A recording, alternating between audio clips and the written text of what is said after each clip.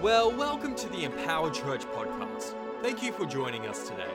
We hope this message inspires you, encourages you, and ultimately empowers you to influence people and transform cities. Enjoy the message. Good. Well, my name is Harrison, as Pastor Nick has just said, and I am very excited to be bringing our very last message in our Kings and Priests series. And I realized as I was making this message that this is the first time I've ever closed off a series. The reason I found that out is because every time I started to write something, I realized, oh wait, that's already been preached. So I'm really squeezing the orange, getting the last drops out. No, I'm kidding. It's going to be an amazing message. But to be honest, as I was writing stuff, I realized over this series that we talked a lot about, all that it means, all the good stuff that it means to be kings and priests and all of that. And for this message, I've kind of, who's in a relationship here? Anyone? Yeah, you got it? How hard is it to pick watching a movie with your spouse? It's just me, it's so hard, right? Right?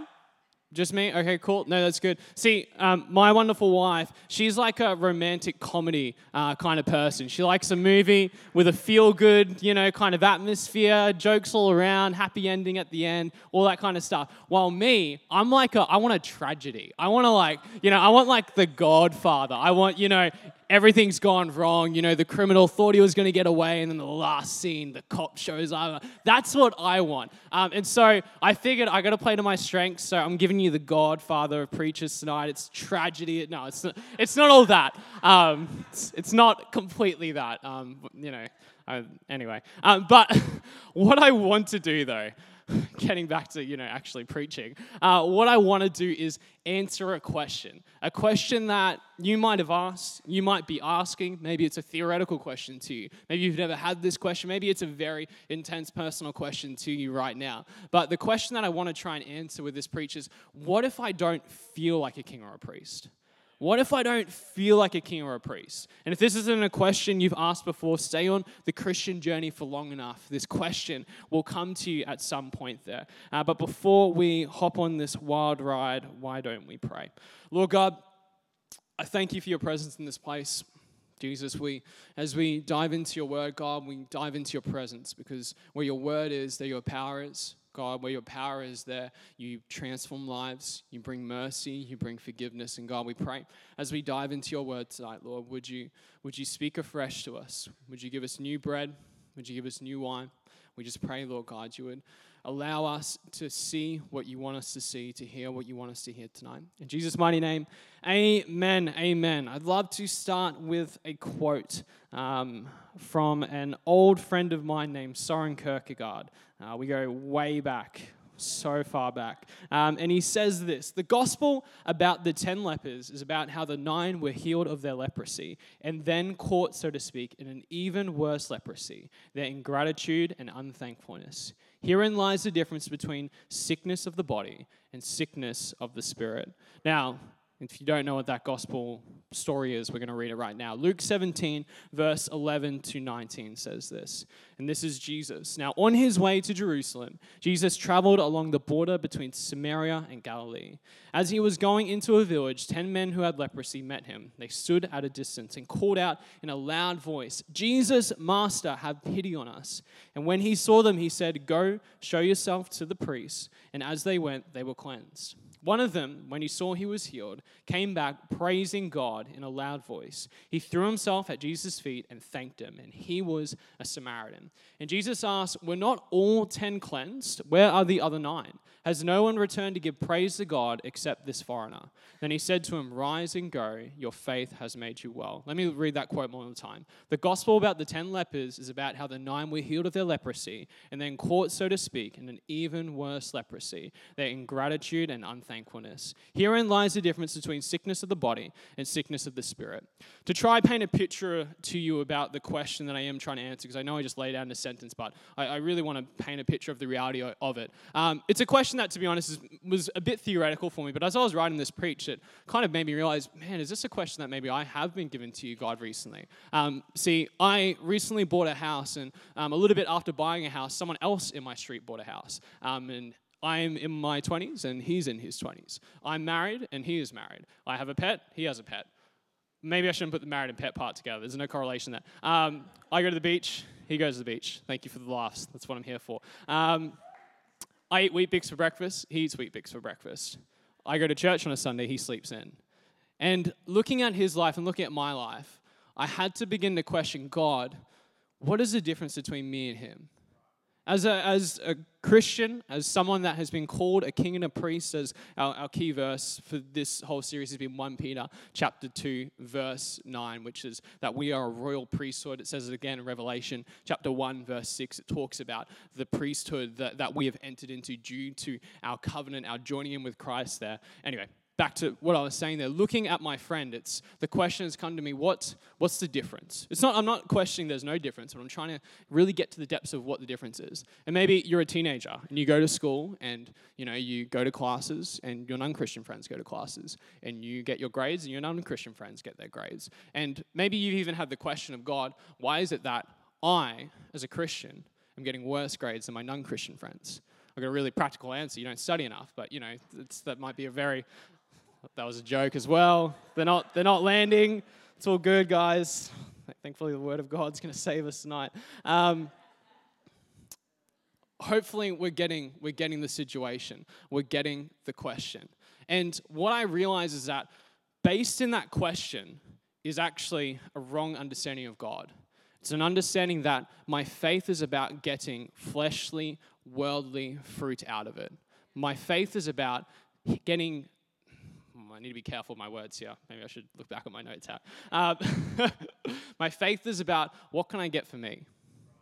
When my faith is about what can I get for me, can I let you know, you can make a lot of money by not being here at church right now. I don't know if you guys have heard about this thing called penalty rates, but you can make some big money on a Sunday, okay? So the fact that you're here means maybe I'm preaching to the wrong congregation, and I praise God for that there. But nonetheless, we get this idea of that if we are going into our faith simply seeking for, and maybe I'm touching a sore point here, but simply only seeking for maybe a healing of my body, then we probably come to the wrong faith. Now hear me right, God wants to heal your body, but if that's all we're coming to it for, then we're just like the 9 lepers. They get healed and then on our way, on my bike, thanks God, I'll get on with my life. So what is the cure then? What is the cure to this question of, God, what's the point of this faith if things kind of seem pretty much the same for me in my everyday life? Well, I think if we look back at the story of the leper, we get the answer right there. Verse 16, he threw himself, this is the only one that came back, he threw himself at Jesus' feet and thanked him. Threw himself at Jesus' feet and thanked him. And then what does Jesus say? He said to him, rise and go, your faith has made you well. Now, I believe in this, that Jesus is saying your faith has made you well, literally in your body. But I also get the feeling that Jesus didn't say this to any of the other 9.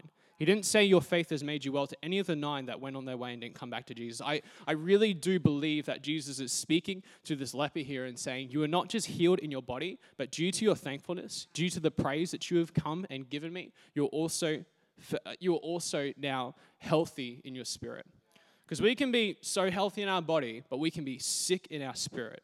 And the sickness of a spirit is a sickness of distance from God. And the way in which we find ourselves distance from God is by not acknowledging his glory, acknowledging him for who he is. And so when, as kings and priests, sometimes we can get ourselves into this question of what's the difference, God? Can I encourage you, come to him with thankfulness. Come to him with praise, because as we do it, it begins to shake up. What am I actually looking at, God? Am I just looking at the friend that I've only got a PS3 while my non-Christian friend has a PS4, while not looking at the fact that my soul is saved and my name is written in the book of life?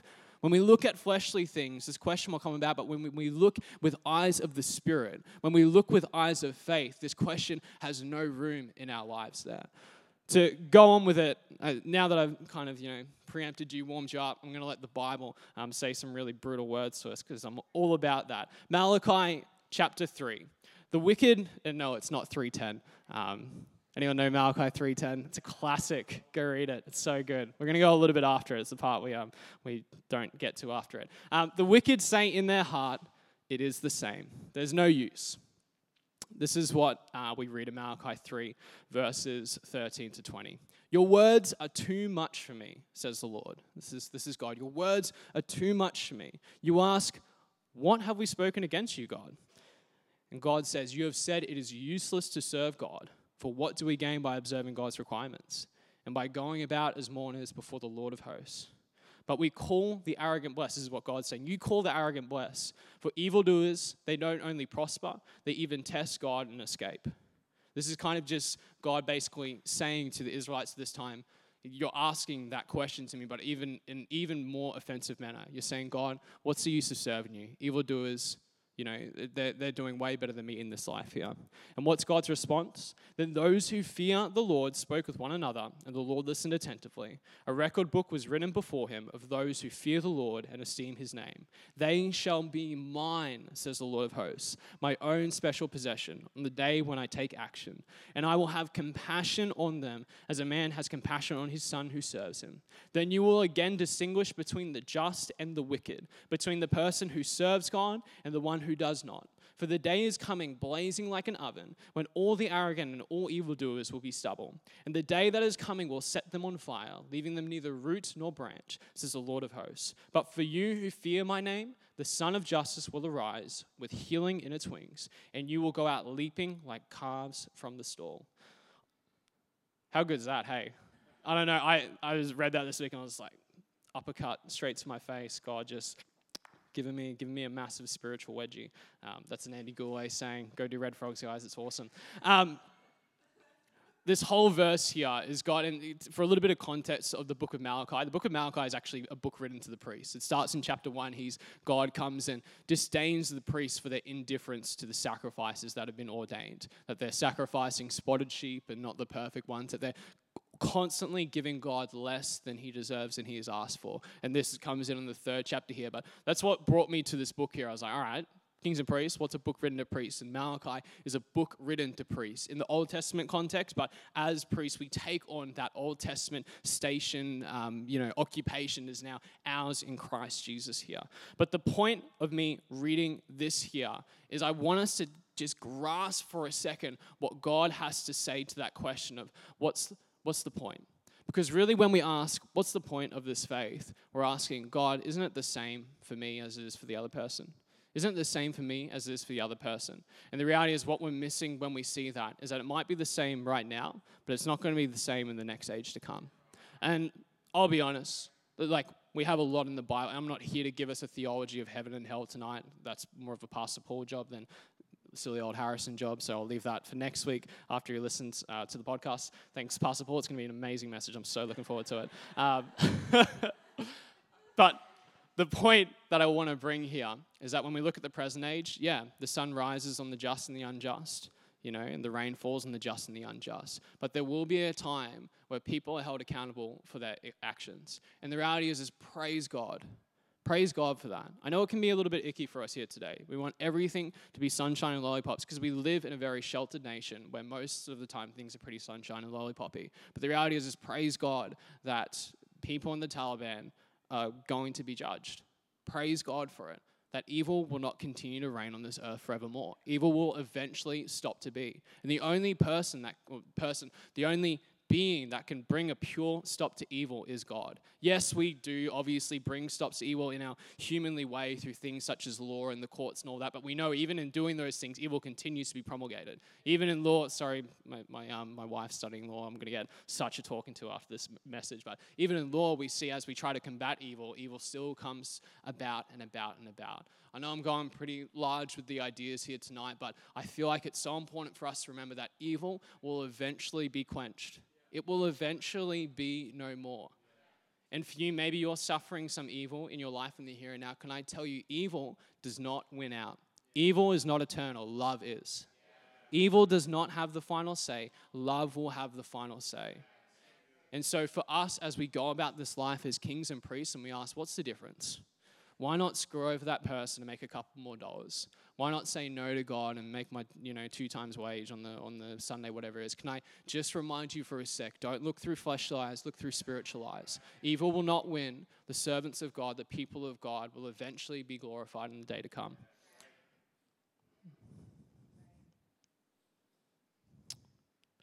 Romans 11:36 says, "For from him and through him and to him are all things. To him be the glory forever. Amen."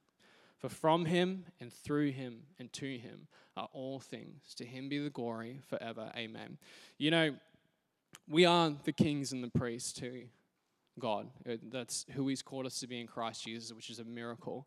But I just felt to remind us today as the church that Christ is not just the God of the church. Yahweh is not just the God of the Christians. He's the God of the universe, of all creation. And as such, he doesn't just hold Christians in his hand, he holds the whole world in his hand. He's indifferent of nothing.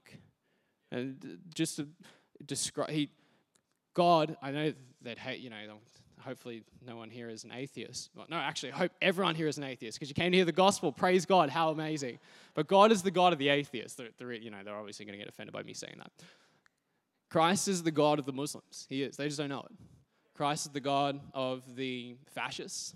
He's the God of the Nazis. He's the God of the Democrats. He's the God of the Republicans. He's the God of my cat. He's the God of my wife. He's the God of me. He's the God of my family members that know him. He's the God of my family members that don't know him. He's the God of all my previous schoolmates. He's the God of every single person that lives on my street. He's the God of the ocean, the God of the constellations. He's the God of angels. He's the God of demons. He's the God of everything. For from him and through him and to him are not Christian things, but all things. To him be the glory forever. What's the point? I mean, there's so many points we can extrapolate from this, but one point that I want to bring up, and I was going to bring up a bit of Malachi, but for the sake of time, I'm not going to do it, is that God is not indifferent of anything.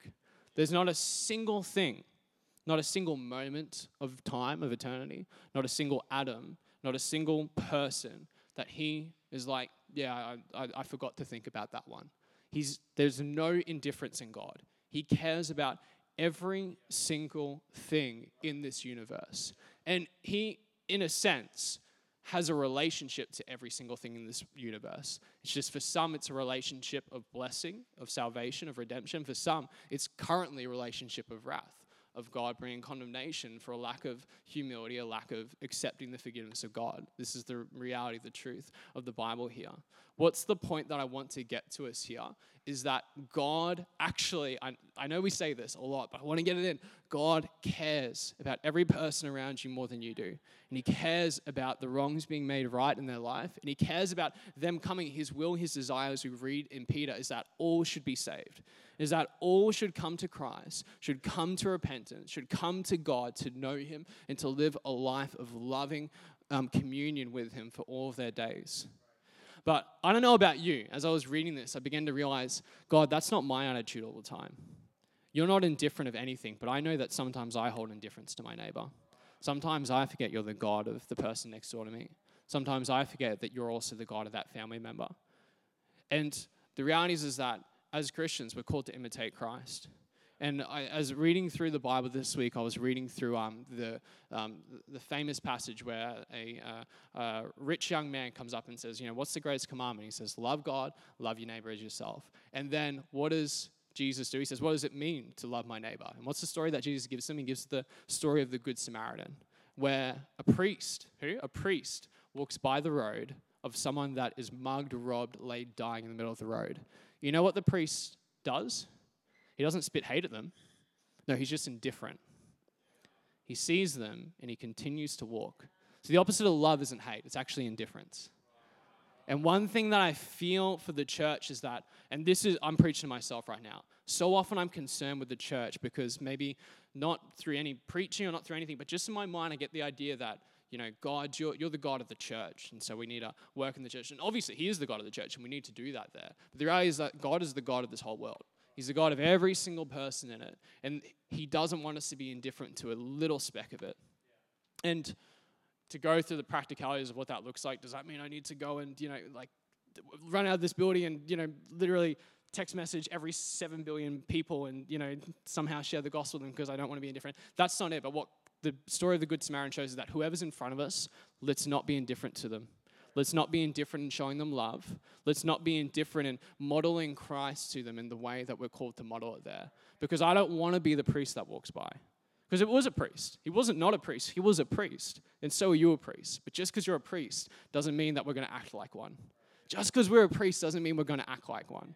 You're a priest, so you're forgiven, so you're part of the family of God. But can I spur you on? Let the Holy Spirit inspire you. Let the Holy Spirit get inside of you every day to begin to look with fresh eyes to see that, God, you are the God of that person. I don't want to be indifferent to them. God, you have called me to love that person that really in the flesh I'm not too cool with, to be honest. But God, because you've called me to, I will love that person with a pure heart. He is the God that is indifferent of nothing. We're called to model him in the same way. If I can invite the band up. Where the world brings indifference, we bring mercy. Where the world brings indifference, we bring condemnation of evil as well. There's two sides. We can bring love, but we also need to condemn that which is evil. It's two sides of indifference. We don't want to be negligent of either. Negligent of helping out the person in front of us, and also negligent of stopping that person that is doing something that is robbing someone of their worth. You know, real practical, simple example. Someone's getting bullied in your school. As a Christian, as a priest, stop it. Don't know what that looks like, but whatever you're led to do in that time that you think is going to help you to stop it, stop it. Because that's the call of God for our lives. It's not just, get saved, kick your feet up in the lounge and wait to get to heaven. No, it's bring the kingdom to earth. Bring the kingdom to earth. That's what the kings do. That's what the priests do. They bring the kingdom to earth. And just know that your works are works for God. Your works are works for God. For those of you that are serving in this church, you're running a life group maybe, I see a couple of Dream Team shirts, you're serving on the Dream Team shirts, your works are works for God. The wicked say there's no point, it's useless, what's the effect? But God says, no, you're servants, you're written in the book of life. The wicked say, what's the point? What do I get out of this? What's going on for my life? My other mate's not doing it, and he seems to be doing pretty well. The priests and the kings say, this is my calling, this is my vocation to build the kingdom of God. To build the kingdom of God, why? Because Christ died for me. Because he loved me. Because he has saved my soul. Not just my body, but he has saved my soul. He has saved my spirit. This whole Christianity thing, this whole Christ thing, I know I almost said the opposite, that it's about bringing the kingdom of earth, and obviously it is, but hear me right. It's about being having our spirit healed from the absolute torment that sin is to it. Sin is death of the spirit. The sacrifice of Christ is to bring our spirit back to life. And if your spirit has been brought back to life, let it live. Let it live. Don't fall back into the ways of doubt. I said the opposite of love is indifference. The opposite of sin is faith. It's true. It says so in Romans chapter 14, verse 23. Whatever is not done in faith is sin. And so when we get to those places of doubt, we're kings and priests, I'm a Christian, but I'm looking at people and I'm thinking, man, I don't know, God, this doesn't seem to be working out for my life. When I get to that place of doubt, I confess faith in response. And I come in repentance to God and say, God, I've sinned in my unbelief. I need to get back to realizing what you've done to me. I need to get back to seeing I can't believe how good the Lord is. I need to get back to seeing I can't believe what you have done for my life, the soul that you have saved. We bring faith to our doubts. We bring faith to our doubts. Faith is the substance of this whole thing. It's not a band. It's not a preacher. It's a faith in Jesus Christ. It's not your works. It's not being a good person. It's faith. Faith is what makes us right with God. As a Christian, don't lose it. And if you do, come and repent. Don't look at it as a small thing. Faith is all we've got. When our faith starts to waver, that's it. That's the whole thing of this faith. We need to keep it strong. And your faith will waver because we're people. And things happen. And bad things happen in our life and we wonder why. But stay faithful. Stay faithful in what you're doing. I know maybe I'm only preaching to a couple people here tonight, but some people need to hear it. Stay faithful to what you're doing. Why don't we stand on our feet? I really felt that song, I Can't Believe How Good the Lord is just a song for this time. I'm so grateful that KCC wrote it. Great guys. I'd love for us to sing through it again tonight. And I'd love for you to really bring not just a thankful heart for, the fleshly, the worldly things that God has done for you, but to actually come to him and be thankful for how he saved your spirit and saved your soul. Because sometimes I find, hear me right. This is just for tonight. I'm not saying don't thank God for the fleshly, the worldly things happening in life. We should thank God for that there. But I feel like tonight is a night for us to remember, God, forget, my life could go down the toilet, but you still saved my soul, and so I will sing forevermore. God, I could get mugged tomorrow, sent to Siberia, and die in a week. But nonetheless, I will sing gratitude because that's just worldly stuff. That's just in the world, but the reality is that I'm no longer of this world. I'm of the kingdom of heaven. I'm a priest. That's what you've been called to be. And so as we sing this song, I love to sing from that first verse. Let's sing with thankfulness for what God's done in our soul.